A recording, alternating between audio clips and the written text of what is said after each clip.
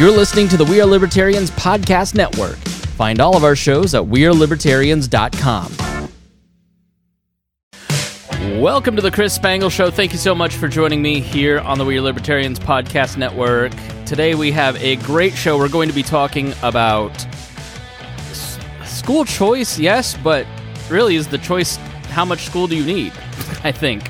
But my guest is Hannah Frankman, and she is the founder of Rebel Educator. Hannah grew up homeschooled, skipped college to cut her teeth in the startup world, and has been living and breathing alternative education ever since. She's a regular writer, speaker, and commentator on education innovation, and she's also a Hazlitt Fellow at the Foundation for Economic Education and an instructor at the Objective Standard Institute, and a writing coach and a career coach. You do a lot of stuff. I do. Thank you so much for joining me, Hannah. I really appreciate it. Thank you so much for having me, Chris. I'm excited to be here. So this is a passion of mine. I was once the CEO and president of a charter school, which they're much harder to start than you'd think. And I'm about to join a homeschooling board for an organization here in Indiana. And I'm passionate about educational choice. I'm going to start educating my kids very soon. But I'll be honest, I was public schooled, Hannah. It was easy. I went to a great school. I loved my experience in Plainfield, but I have no idea where to get started when it comes to what I ought to do with my kids and homeschooling. Are you the person that will help me figure that out over at Rebel Educator? I hope so. That's the idea behind what we're doing. There are so many parents who are in the same shoes as you, where they had a broad array of types of experiences in public school. Some of them had really good experiences. Some of them had very mediocre or bad experiences, but all of them kind of sense that there's something better out there for their kids, but they have no idea where to start. And it's really hard. It's hard to find information on what's out there. And there are a lot of resources. There are a lot of not just homeschool resources, but alternative schools that people are building and different programs that you can send your kids to. But if you don't know somebody who's already doing it, it's really hard to know where to start. So that's the problem that I'm trying to help solve. I want to make it as easy as possible for parents to say, you know what, I don't really want my kids in the public system. And I know what else is out there in terms of options. And I know what my first steps are. Yeah, my wife was homeschooled. She's the oldest of 11. My mother-in-law has it down pat. But I see so many of my friends who are now, like high school friends, who are getting their kids out of public education because of the last 3 years, and they're sort of flailing. So I guess let's start with, what are the first steps that you ought to take if you've made the decision that you don't want to send your kids to a public school and you want to explore alternative education? What are some things that you start thinking about first and ought to do? Yeah, well, first of all, congratulations, because if you've made it there, you've already made it through the hard part. Like wrapping your head around the fact that the system is broken and there are other options and that you are capable of delivering those options is 100% the hardest part. Most people get stuck somewhere along that process. So you're already way ahead of the game. And honestly, the first thing to do is to stop and take a really deep breath, because it's going to feel really scary to be pulling your kids out of the system. And I promise you are way more equipped to do it than society tells you you are. Like, you don't have to be an education expert to do a great job teaching your kids. The fact that you don't know everything is a feature, not a bug. Like, your kids are going to watch you figure it out, and they're going to learn some of the most valuable life skills of their entire childhood from watching you figure it out. And that's a good thing. So you definitely don't have to have all the answers. But if you're homeschooling your kids, the very first thing I would say is, like, make sure you familiarize yourself with the legalese of your state and what's actually required in terms of homeschooling, because it's really different state by state. There's a lot of variance in education laws across the board. What is the organization that kind of tracks that? I forget they're in, like, a national organization that kind of helps you figure out if you're a green state, red state, yellow state. Honestly, I would just Google the homeschool laws and regulations in your home state, because there are a lot of people, like, homeschooling's been around for a while. There are a lot of people who have done a lot of research and compiled a lot of resources, and a lot of states have, like, a state-based expert who's put everything together from the parent's perspective on, like, here's the paperwork you need to file, here's who you need to talk to. So I'd delve into that first. But I'd also think about like, okay, why are you homeschooling your kid? Like, what is public school not offering that you want your child to receive in terms of education? And I would start the thought process around like how you're designing a curriculum based off of that. Like, what do you want? What do you value in your kid's education? What type of human do you want them to be when they turn 18 and they're going out and embarking into the real world? And then you can kind of reverse engineer. Well, I want my kid to be a really great problem solver, or I want my kid to be a critical thinker, and I don't want them to just assume that whatever they're being told by an authority figure is correct.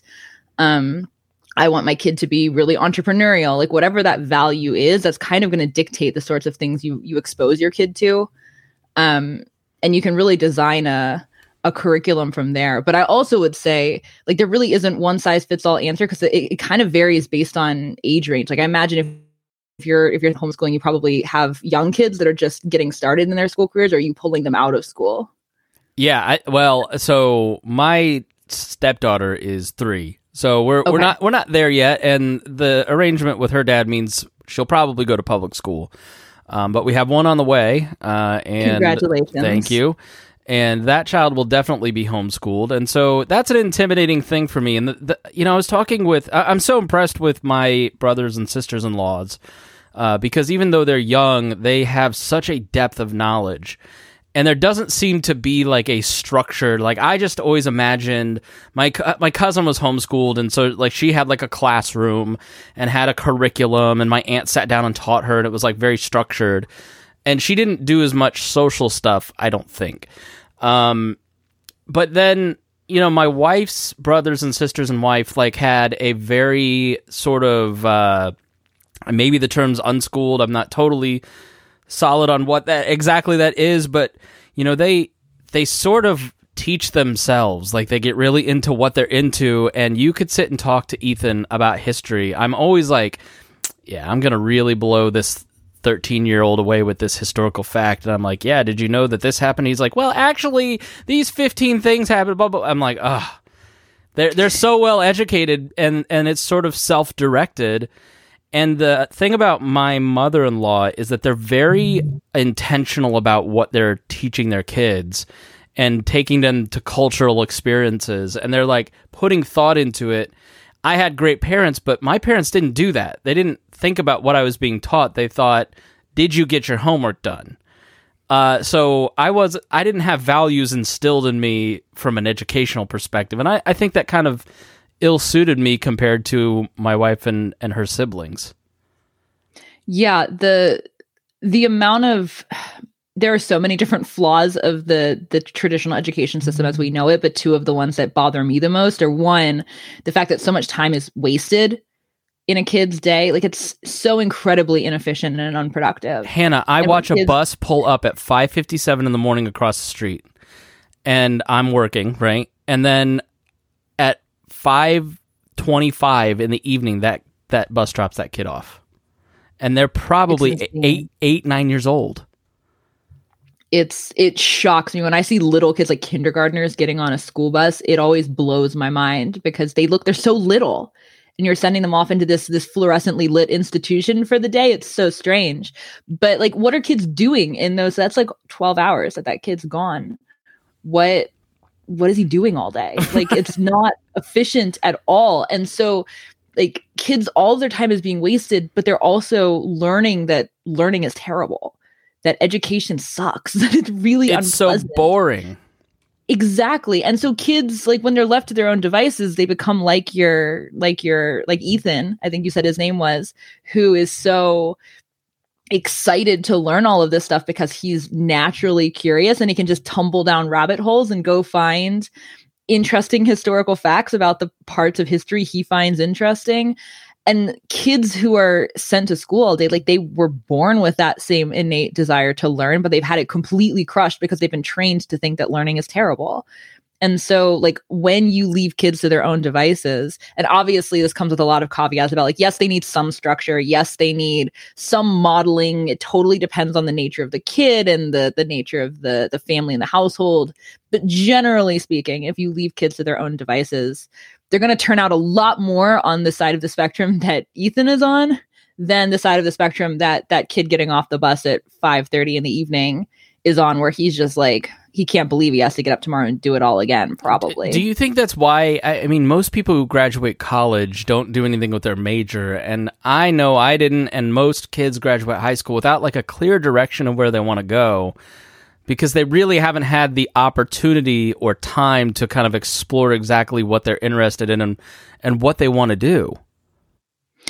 Yeah, there's a lot of that. Well, there's so much pressure on kids. And so I grew up homeschooled, first through 12th grade. And I felt the pressure as somebody outside of the college or the education system to be on a college track, because I was like book smart. I was good at academics. And so everybody just assumed that I was going to be college bound. And I did too, because I didn't know any better. Like I hadn't thought through, like my family had thought through bypassing the system for like elementary and secondary education. We hadn't thought about it yet for post-secondary. And the pressure is real. It's intense. It's like you're going to mess up your life irreparably if you don't go to college. I felt so much of that. Like my first job was working on a vegetable farm and orchard, and I was the only person there who was in their teens and who didn't have a college degree. And all of my coworkers were like, you're going to ruin your life if you don't go to college. And I was like, I am working the same job as you. I don't understand what you're talking about. Like, the college experience, you have to have it. It's going to blow your mind. The thing I found from the homeschool circles that I've been exposed to is that most of the kids graduate high school and go into college with 70 credit hours for college already. Like, it's a foregone conclusion that a homeschool kid's even going to go to they're going to go to college. Like, so do you advocate that as kind of like the destination, or are you like, I didn't get my college degree either. I'm like you. I figured out what I wanted to do and I maximized my efficiencies immediately, and here I am. But I guess, is that a flaw in the homeschool world, is that college is the end all be all? We want you to be a white collar worker? I want to use precise words to say exactly what I mean about this, because my thoughts are kind of complicated. Like, on a personal level, I'm pretty anti-college.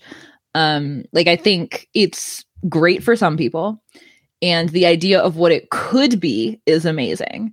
But it's generally speaking a complete waste of time for most people, and the way people go about it, where you just sort of, you don't think about it, you just kind of pick a major, you take a test at the guidance counselor's office, they say you'll be good at working with kids, so you go take the teacher track, and then in your junior or senior year you start working in classrooms, and you're like, oh my gosh, I hate this, and then you end up working at Starbucks.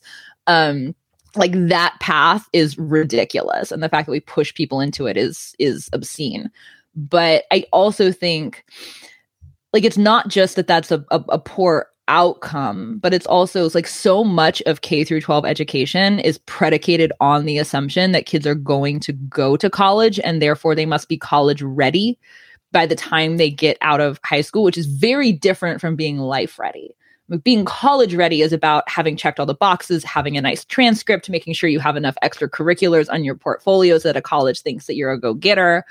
And being life ready means you know how to go get a job when you graduate from high school, and you know how to work in a job, and you know how to be valuable in the real world, and you know how to navigate the types of real world situations that you're going to be navigating as an adult. It's a very, very different game. And so when you strip away the college assumption, you can kind of go back to a different sort of first principles thinking about everything else, instead of going to the drawing board and saying, okay, I want my kid to get into the best school. So what do we have to do? Like, let's scrap everything that traditional school does. What do we have to do to make sure that my kid is going to be an appealing candidate to all the colleges I want them to get into? Instead, you can come back to the drawing board and say, okay, I want my kid to be ready to go be a fully fledged, independent, self-sufficient adult when they turn 18. And I want them to know how to make money, how to support themselves, how to navigate the real world. What does my child need to learn between the ages of 6 and 18 in order to end up there? And that's a very different conversation. And it opens up all kinds of possibilities for like what you're actually teaching your kids when the college assumption gets scrapped. So like, yeah, I think that like college isn't going away, and like public school isn't going away either.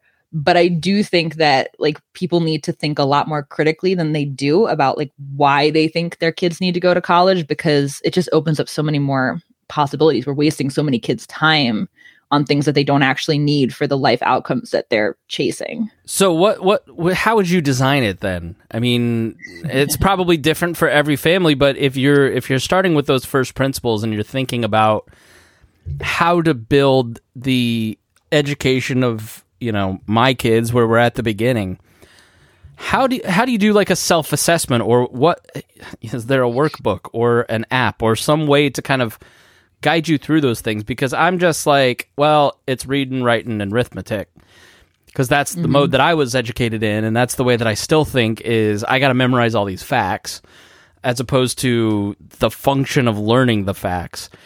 So how would you kind of think that through? Give us public school kids some advice. Yeah, I'm going to give you a couple answers that sound like cop-out answers first, and then I'm actually going to delve into the meat of this. The cop-out sounding answers that, one, there is no one-size-fits-all model. And that's part of what's flawed about how we approach education really globally, but especially in America, is we think that there's one system that everyone's going to fit into, and it's just not true. So there's a lot of different answers to this question, which is part of why I'm so excited that there are so many different alternative models emerging that people can go try, because that's a much truer version of education in terms of like actually serving the needs of the kids that we're trying to raise. But in terms of figuring out, so I think there actually is a lot to be said for the reading, writing, arithmetic side of things. Like, those are the basics or the fundamentals. They apply to everything else. And so you need to understand them to navigate the world. But they're the basics for a reason, because they apply to everything. So you can learn them via everything. You don't have to sit down and do math worksheets to master the basics of arithmetic. You can learn it out in the real world too. You can go to the grocery store with your mom and she can have you tally up the groceries in the shopping cart. She'd be like, okay, we're buying $100 worth of groceries. Let's make sure that everything, like, we're staying underneath this total. And your kid's going to learn math real fast, because they're like, well, I want the Cocoa Puffs. And it's like, well, are we under budget? Can we get the Cocoa Puffs? That's a very interesting problem for a kid. Or they're going to get really interested in history, and then they're going to like want to be able to calculate like different dates and the sizes of like different armies and different battles and all of this stuff. And like it whatever captivates their attention, you can use to teach this basic stuff. And I think that the attention component is really important, because like we're very unique and complex creatures as individuals, and the school system really doesn't even acknowledge that, let alone appreciate it. But there's a lot of individual approach that you can lean into with a kid's education, especially when they're young. Like, let them chase what they're curious about. If you fill a room with things that you're totally okay with your kid doing, you've got craft supplies, you've got art supplies, you've got blocks and Legos for them to play with, you've got like the materials around for them to explore. And then you just let them loose to go explore these things and see what they want to do. You're going to notice very quickly that they have interests, and they have just sort of like things that innately captivate their attention. And you notice this with kids at a very young age too. Like, really small kids are obsessed with trucks, or they're obsessed with cars, or they're obsessed with dinosaurs or whatever. And as they get older, those interests evolve more and more. Like, your nephews or your brother-in-law rather is really interested in history. Other kids are really obsessed with health, or they're really obsessed with fitness, or they're really obsessed with, fashion. And when you let those interests kind of drive the education, and then you build the rest of the education around it, you start to notice pretty quickly that a lot of these things are like a lot of the things that they would have to know to be good at whatever they're interested in get picked up along the way, because it's necessary to advance in this thing, and they're innately motivated to advance at this thing because they're fascinated by it.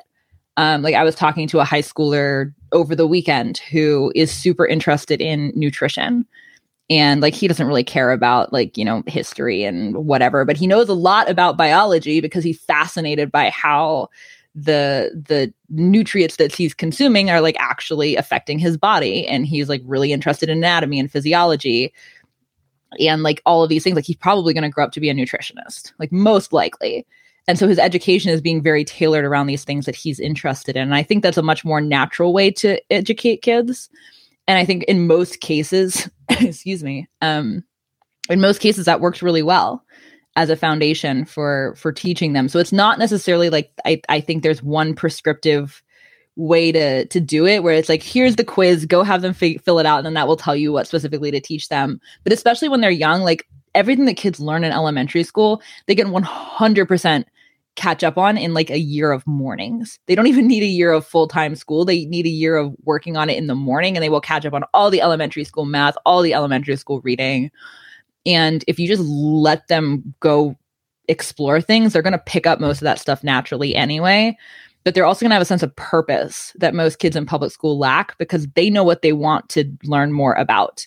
And they understand how these things that they're picking up along the way fit in with the things they're passionate about. And that's really, really critical for their ability to develop not just their kind of like raw academic skill set, but also their ability to learn more things, which is a really critical life skill. I don't know how helpful that answer sounds, though. I think delve more into specifics. I mean, you do, so you're not dismissing like the classically liberal education of understanding the full spectrum of human knowledge and STEM and, you know, art and physical ed and all the different subjects, right, that are important. You're just saying you keep an eye on that stuff. You just don't devote their whole day to it because you're trying to get your smart kid to learn at the same pace as the less smart kid. Exactly. Okay. So, you know, you have a free PDF on your website that I looked over, that I glanced at, that I'm pulling up, which is why I'm stalling here. Change the way you educate your kids. And it's a guide. Can you talk about the guide, but, you know, then focus on the alternative schools, because I've never heard of these 11 schools that you've really like written out in this PDF. Oh, that's just the tip of the iceberg too.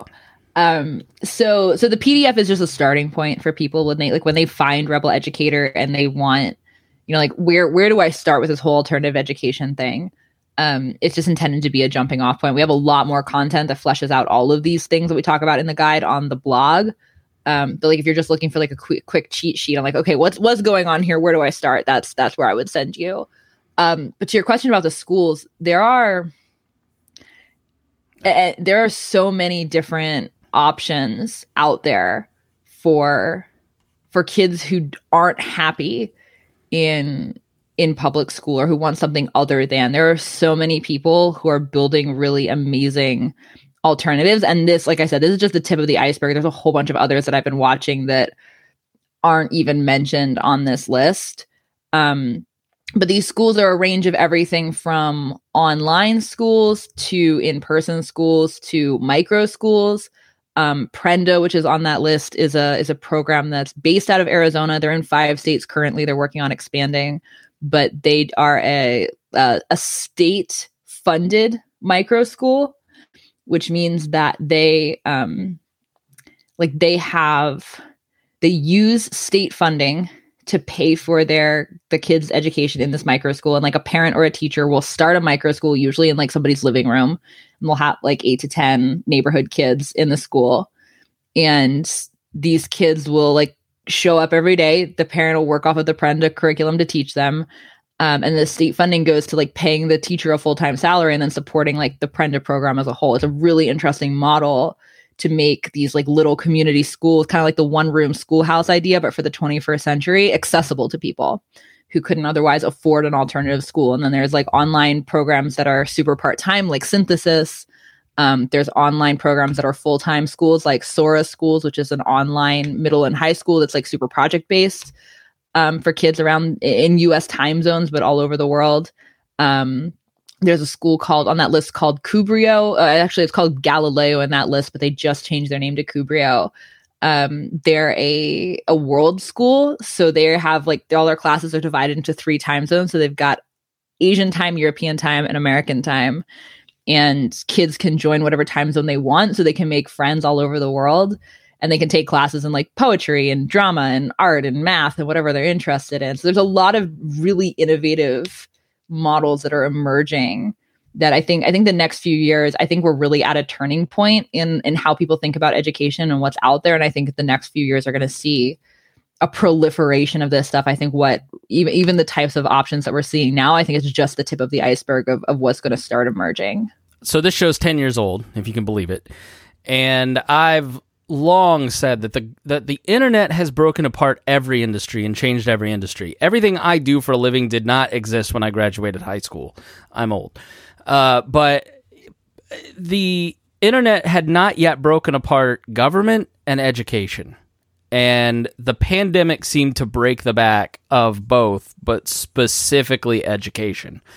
And it really feels like we are now at a rapid shift towards people taking back their kids' education. I'm not necessarily on the anti-CRT train or the pro-CRT train, but I do think that there's a usefulness to that whole conversation that gets people to think, oh, I can be in charge.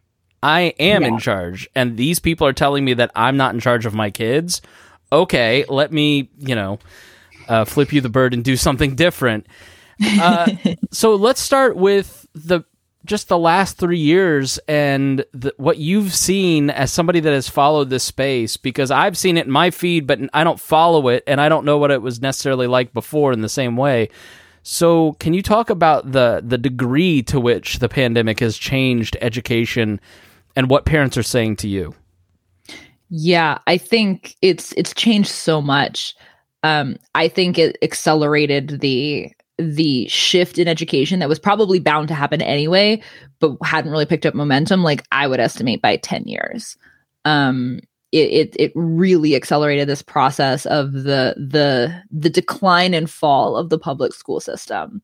And I say fall loosely because like it's not going anywhere anytime soon, but as the reigning monopoly and the monarch of the entire education system as we know it, it's declining in that position very rapidly. Like it's estimated that there are 11% of American kids are being homeschooled this year, which is just out of this world, unprecedented. Can't even imagine, like couldn't have imagined that when I was growing up homeschooled in the early 2000s, and it was like people looked at you kind of funny. Yeah, what was it? What was it like maybe 10 years ago?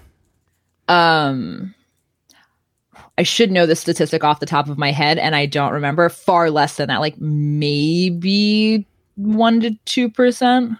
So my wife started the Indiana homeschool prom like 13 years ago. Love that. It's fantastic. And the organization we're going to get involved with does the homeschool graduation. So we're going to kind of work together.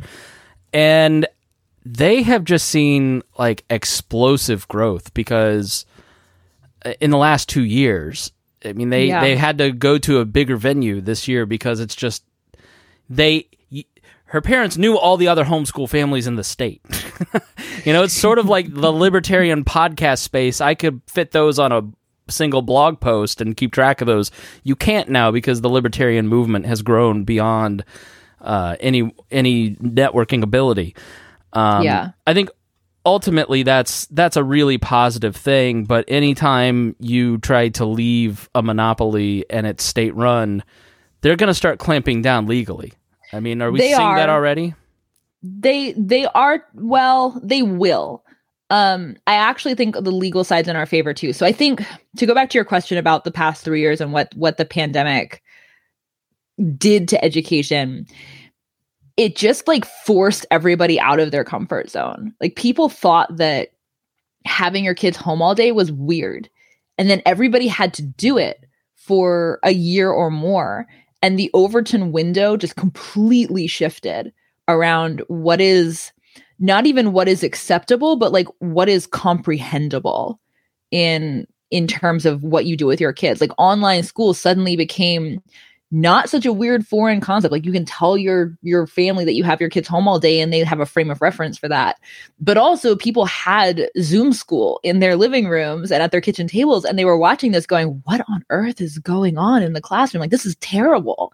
And people had never seen it before. Like there's this sort of like ingrained trust where like everybody just drops their kid off at school for the day. And it's a benevolent, benign institution where they're just going to help your kids become adults. And then people saw what was actually happening. They're like, wait a minute, not even the CRT stuff, but just the fact that like this is like boring and a huge waste of time. And there's like a lot of inanity going on. And some of that, it's not the teacher's fault. They're in a system that isn't really designed to be their friend. It's designed to make the whole process easier on the bureaucrats. Even here in Indiana with the great Mitch Daniels, praise be his name, and Tony Bennett, when they reformed education to allow for a lot more school choice. This is a city where the Democrats introduced charter schools. The biggest nonprofits devoted to school choice are here, including the Friedman Foundation.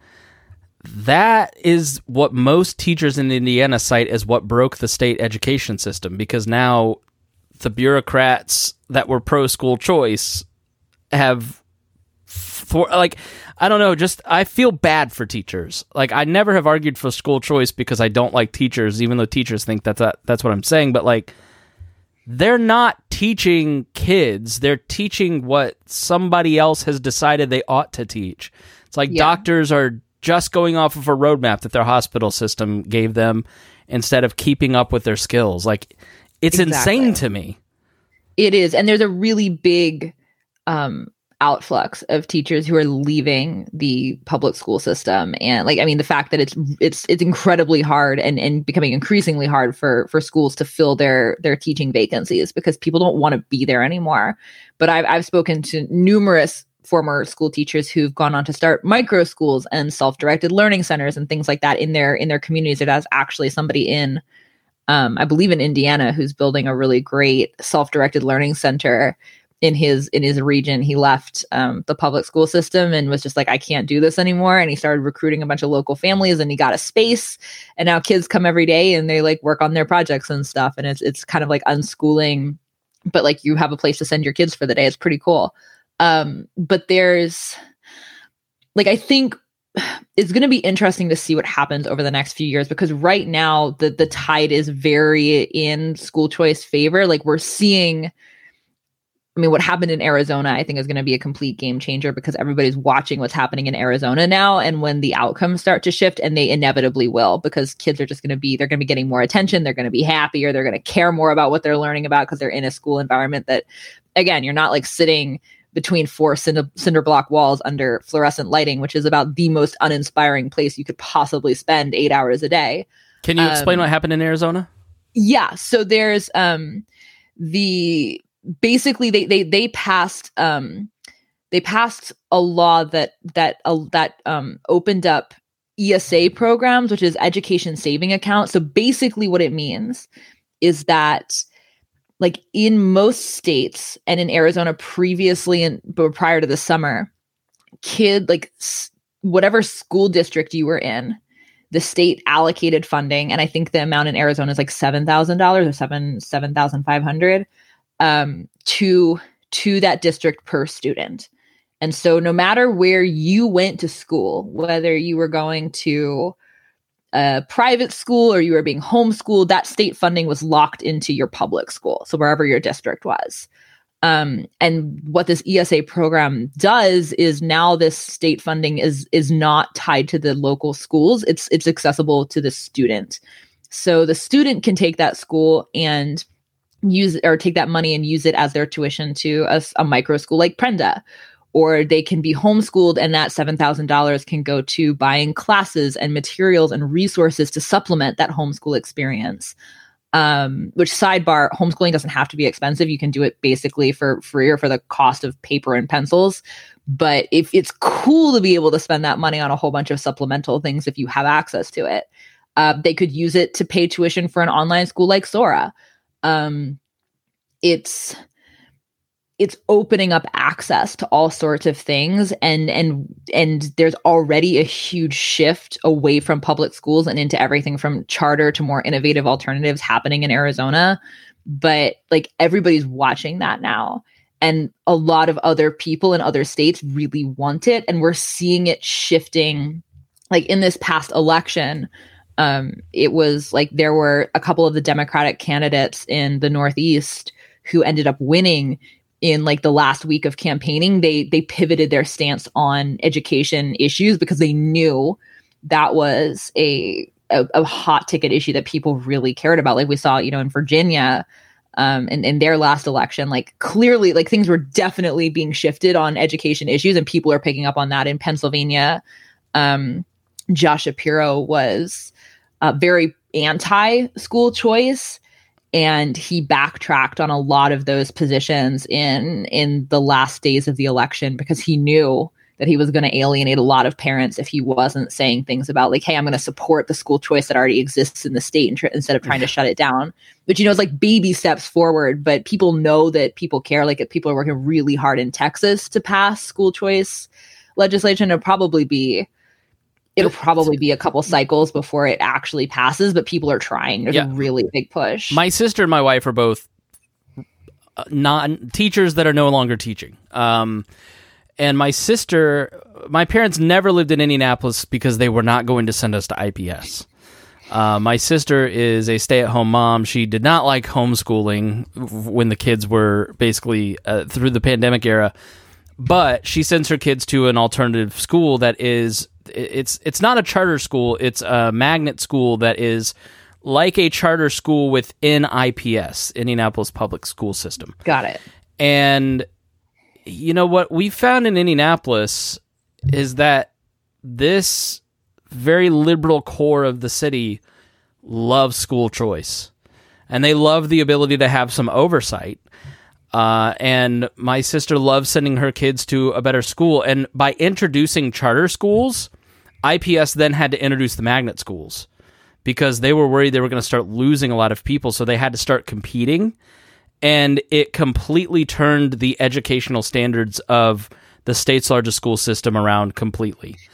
And I just don't know how you can't find that kind of outcome over and over and over if we continue to sort into red and blue states, where a city like Indianapolis that focuses on school choice and has better educational outcomes than California and New York, how it doesn't eventually get reformed to be something totally different. So I want to be respectful of your time. I could talk to you for probably 2 more hours. So I definitely want to have you back. If you were in the shoes of a parent who is on the fence, and let me ask the social question, okay? Maybe we'll end on this because there's 2 parts to this. There's the will my kids be weird? And Yana last night, she's 18 and in college, she goes, the homeschool kids are way more normal than all the public school kids.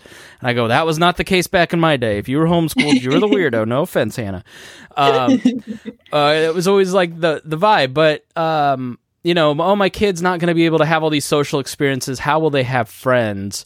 But then, on Leaders and Legends, we just did a podcast about Rex Early, and the former state Democratic chairman took a dig at homeschooling and saying that it was destroying the fabric of society because people with differences aren't connecting in schools. And okay, I kind of get that, but what is the long-term consequences for the social cohesion if we start to do more of this educational choice and people fracture more? Because the last place where everybody comes together is public schools.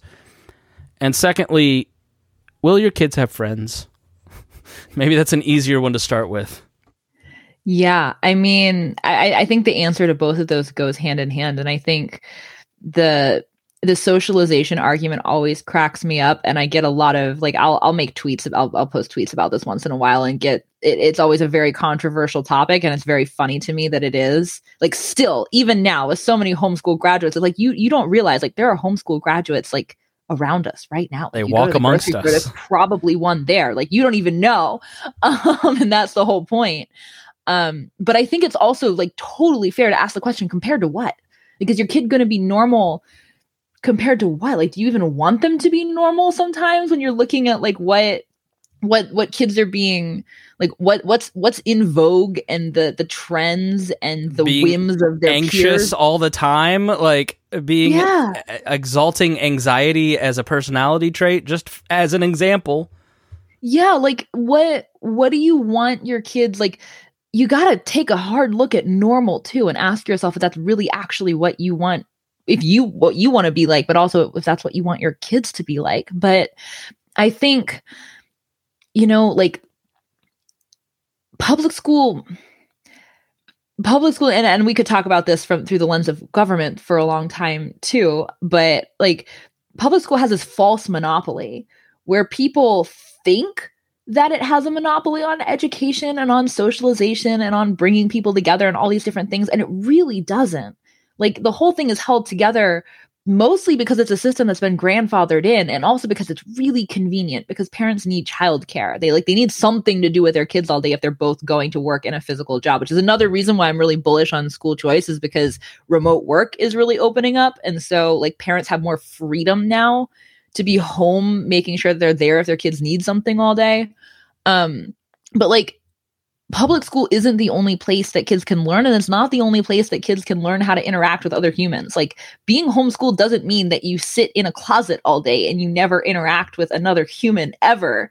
Like most homeschoolers are actually better socialized because they're not just interacting with kids who were born in the same calendar year as they were, but they're going out into the real world and they're interacting with other adults, and they're having like, you know, business transactions and logistical transactions, and they're learning how to order what they want at the coffee shop because their mom sent them to like run in, and they're there at like 10 o'clock on a Tuesday. They're not in school. They're like learning how to count change and how to, you know, like how converse with adults. And that's really powerful.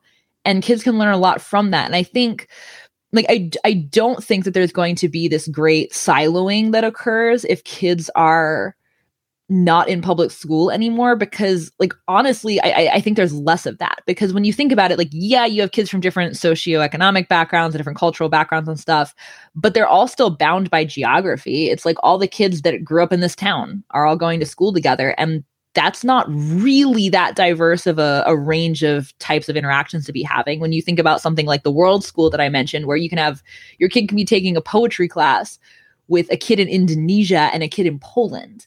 And then, so like, you're saying me and the other 15 white kids on my block that are all exactly the same in interest in suburban Plainfield are like, yeah, I mean, I've experienced that. Like, you know, I do a podcast called The Pat Down with Miss Pat, who grew up in inner city Atlanta and had never been around white people till she moved to Plainfield, Indiana, where I was from. And surprise, I'd never been around black people. So it's like this cultural like conversation trying to, you know, but the way that I grew up in this siloed world of kids who are all exactly like me, thought about me like there's that Overton window that you talked about. It wasn't real diversity. I mean, I didn't get real diversity as a kid until I went to college. And, you know, I don't think that I'm better for it. And I think you see the lack of interracial interaction playing out in how some people talk. So, yeah, I mean, and that's, oh, go ahead. Yeah, but I think that, and that kind of lends itself to that larger social cohesion point. I think you're exactly right. Like, if you are a family that can go to the food bank at noon on Wednesday and interact with people that are not like you because your kids aren't in school, that is inherently good for them. It's powerful for everybody. And it's not just limited to geographic proximity either, because the internet opens up everything. Like you can, you know, like have some niche interest and be reading a blog from somebody who lives in India who shares that niche interest, and you can send them an email and you can like get to know them. And that's really powerful. And bringing some of that into the like the average education of a kid, it opens up so many possibilities. Like, yes, there will always be some people who are like ideologically siloed and regionally siloed, but again, compared to what, like we already have that. It's not going to be any worse because kids aren't in public school, but there's the potential for it to be so much better. And I think that's really exciting. And I think that's something that like the people who are really afraid of change in this arena just don't. There's so much potential there that's not getting talked about. All right, Hannah, shameless self-promotion time. Where can people find more and get more information? I'm very active on Twitter, so you can find me there. My personal Twitter is just at Hannah Frankman. You can also find me on the Rebel Educator Twitter account at Rebel Educator, which is where I'm more active, but I check both many times a day. So if you want to shoot me a DM, you totally can. Check out the Rebel Educator website, rebeleducator.co. And if you want us to come to you instead of you coming to us, you can also sign up for our newsletter, which is rebeleducator.substack.com.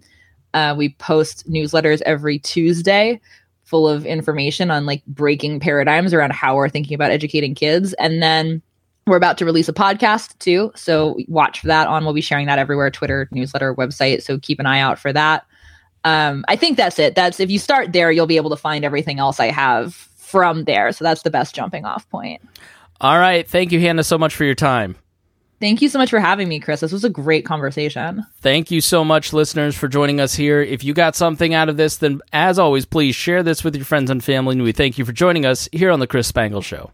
Before we start, I want to thank all of the Weird Libertarians patrons for being a part of the show. You can find out all of the benefits of subscribing on Patreon at joinwalplus.com.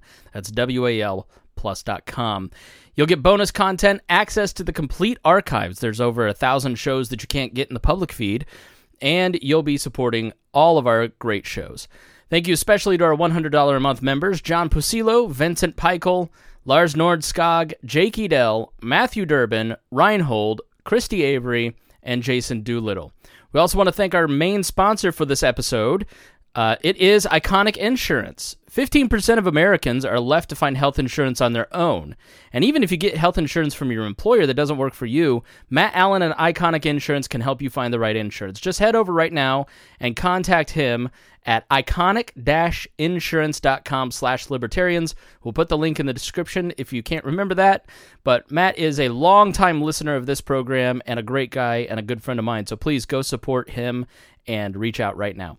Thank you. And now let's get started with our show.